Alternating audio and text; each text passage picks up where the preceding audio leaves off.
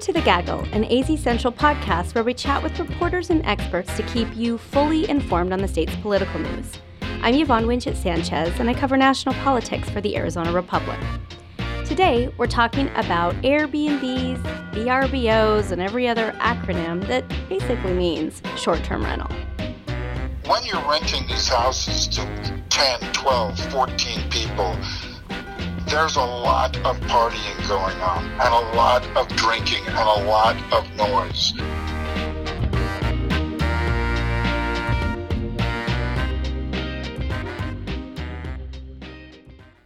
We're going to talk to two guests in this week's episode. Up first, Ryan Randazzo.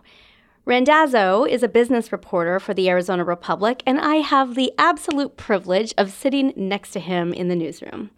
Ryan, let's back up on this issue a bit.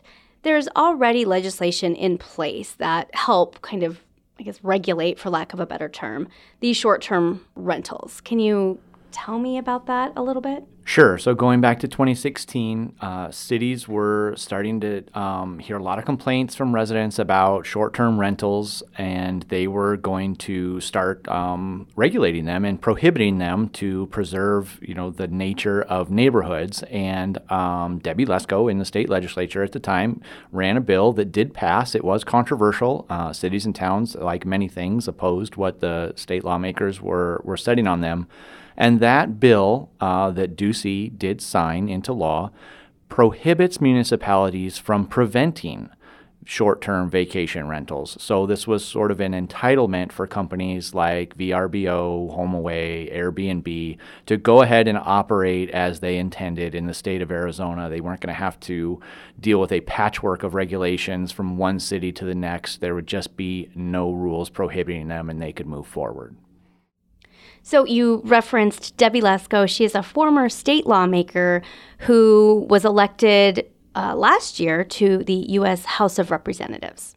So why was that legislation so important to the governor? Well, it's kind of a mantra from Ducey is to take the regulations and take a hands-off approach to business and let entrepreneurs thrive. So just the year before, he had basically entitled rideshare services as well, and made sure that the state was not going to crack down on companies like Uber and Lyft and let them incubate in Arizona, unfettered, and see how successful those companies could become. So this is really sort of part of his policy framework, really. But that 2016 legislation would have repercussions for different cities. I remember being at the bill signing back in 2016 with the governor and Lesko and Airbnb representatives, and they staged the bill signing inside of a house right off of Camelback and 50th Street. And they were all very optimistic about what this new legislation would bring for their cities. Lorraine Longy reports on Scottsdale for the Republic. Lorraine, what were some of the repercussions of this legislation? So since the new law has gone into effect, neighborhoods across Arizona have been grappling with different consequences of the bill.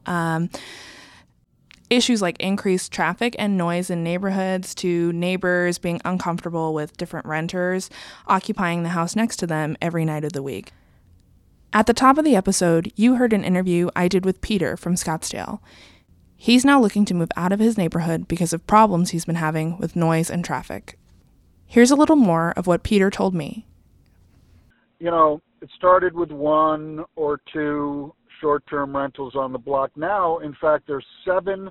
I actually had a situation where one night there was 45 cars parked on the street at the house right next to me. There was an Airbnb. That the people that purchased their homes in Scottsdale didn't do so with the expectation of eventually finding out that they're living next to a motel, so to speak. Because that's exactly what's occurring. The only difference is that a motel usually has a manager on site. One of the biggest problems that we see is out of Sedona, where short-term rentals have kind of taken over there. People who live and work in Sedona are having problems trying to find affordable housing. But on the flip side, homeowners there are saying short-term rentals help them pay their mortgage and get extra income on top of that, which I know was one of the big reasons for passing this law. Lorraine, Sedona does seem to be one of the hot spots for this issue. Is there any idea or estimate of how many houses in Sedona are actually used for this purpose? Absolutely. So the city has done some studies on this because it's been such a pervasive issue. And right now, 20% of Sedona's housing stock is short-term rentals, which again is leading to this crisis of affordable housing and people who live in Sedona not having a long-term rental. You might have a little bit of a experience with that, right, Ryan? Yeah, I was actually at a special event there earlier this year, and I went with a group of friends, and we had 8 of us, and so we were looking for a rental that would, accommodate 8 people. And we found something, and we thought we were getting this giant house, and we got up there, and the place was nice enough, but it was not. It was not a large house, and the advertisement said that it could sleep 16 people. And the way they accomplished that was just by packing it with bunk beds. So it looked like a scene from Gomer Pyle or Full Metal Jacket in there, because you walked in and it was just a house stuffed with bunk beds, like a regular sized house. And it worked fine enough for us, but I could really see how that would bother the neighbors. We only had 8 in the home, but if you had 16 people, there's no way you could keep the noise down and not bother the neighbors who were very close. The side yard was big enough for like a small fire pit, and there's just no way that you could keep the noise down there. Did you generate any complaints? No, I did not generate any complaints during my stay. So this has also had repercussions closer to Phoenix too, right? Lorraine, I mean, you're very familiar, obviously, through your reporting with the issues in Paradise Valley. What are residents there doing? Absolutely. So the most recent example is a neighborhood out of Paradise Valley called Camelback Country Estates. This is a quiet neighborhood of $1 million homes where 3 short-term rentals have moved in the last year. A neighbor told me that problems the neighbor started seeing popping up included blaring music, increased traffic, even red Solo cups littered on the front lawns of these homes. So the neighbors originally turned to the town of Paradise Valley for help, enforcing noise violations, code enforcement, but they didn't get the help that they were looking for. So ultimately, they had to fall back on their homeowners association. So through the homeowners association, the neighbors managed to change their covenants and restrictions, which is basically the neighborhood rules that the HOA sets, to say that no short-term rentals or rentals of less than 30 days were allowed in the neighborhood. One neighbor immediately stopped renting his home, another continued, and the neighbors eventually filed suit and won their case. From the perspective, I would think of these companies and, from the governor and like-minded elected officials, this is a huge economy. What kind of money do people and do maybe some of these cities make off of these short-term rentals? Do we have a sense of what that scale of economy looks like? So the answer right now, I think, is hard to tell. Short-term rentals do have to formally register with the assessor's office to ensure the right taxes are paid to the Department of Revenue. But as far as we know, the only enforcement when homeowners don't register correctly is a fine from the individual town or city. So cities and towns can access this rental registry on file with the assessor's office, but it is ultimately their choice if they want to pursue enforcement. And it's not clear right now how many cities and towns are actually enforcing this. So that's part of the reason that there's a bill now from John Kavanaugh from Fountain Hills.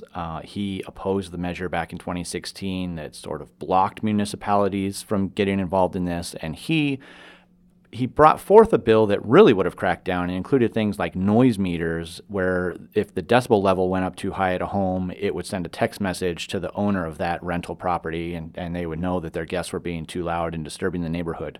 A lot of the really tough things in his bill had to be stripped in order to get it to pass through the House. But it did pass through the House, and what it still does is it prevents you from hosting an event. So there are some houses that people rent just for the sake of having a big wedding party, and as you can imagine, they're going to be very loud because they're celebrating a major life event, and that's fine for them, but for the homeowner that lives next door, that means they have a wedding in their backyard, essentially, or next door or across the street every Saturday or Friday and Saturday of the month. And Kavanaugh's bill will prevent these properties from being rented for the sole purpose of an event. Anything that you would otherwise need to get a permit from the municipality to host, you can't do at these rentals. It's only going to be for lodging. And then he does allow for fines if the municipality has found you in violation of their own ordinances, other ordinances that deal with occupancy levels or events, then you can face an additional fine. And he is not happy that he had to take a lot of things out of his bill, but he does think it's going to at least help with the issue of the major party houses and the disturbance that they're causing for people. Has anyone talked about how this law seems to be counter to the Republican mantra of local control? I mean, here you have the state handcuffing the cities and saying, you can't enforce your own law. You can't even determine what your rules and regulations are going to be. We're going to do it for you. That's exactly what they complain about the federal government for doing. Yeah, so going back to Sedona, I know a common refrain from the city leaders up there is that they want that local control turned back to them. How can the legislature know what's best for us? I know that town council member Scott Jablow has told me that they're not having the issue with party houses that cities like Scottsdale, towns like Paradise Valley are having. What they're having a problem with is investors coming in, buying up homes in the neighborhoods, and turning them around so that they become short-term rentals and therefore taking away housing from people who live and work in Sedona. So yeah, that idea of local control is something that towns like Sedona really want to see turned back to them. Who would have a problem, or who does have a problem with this legislation?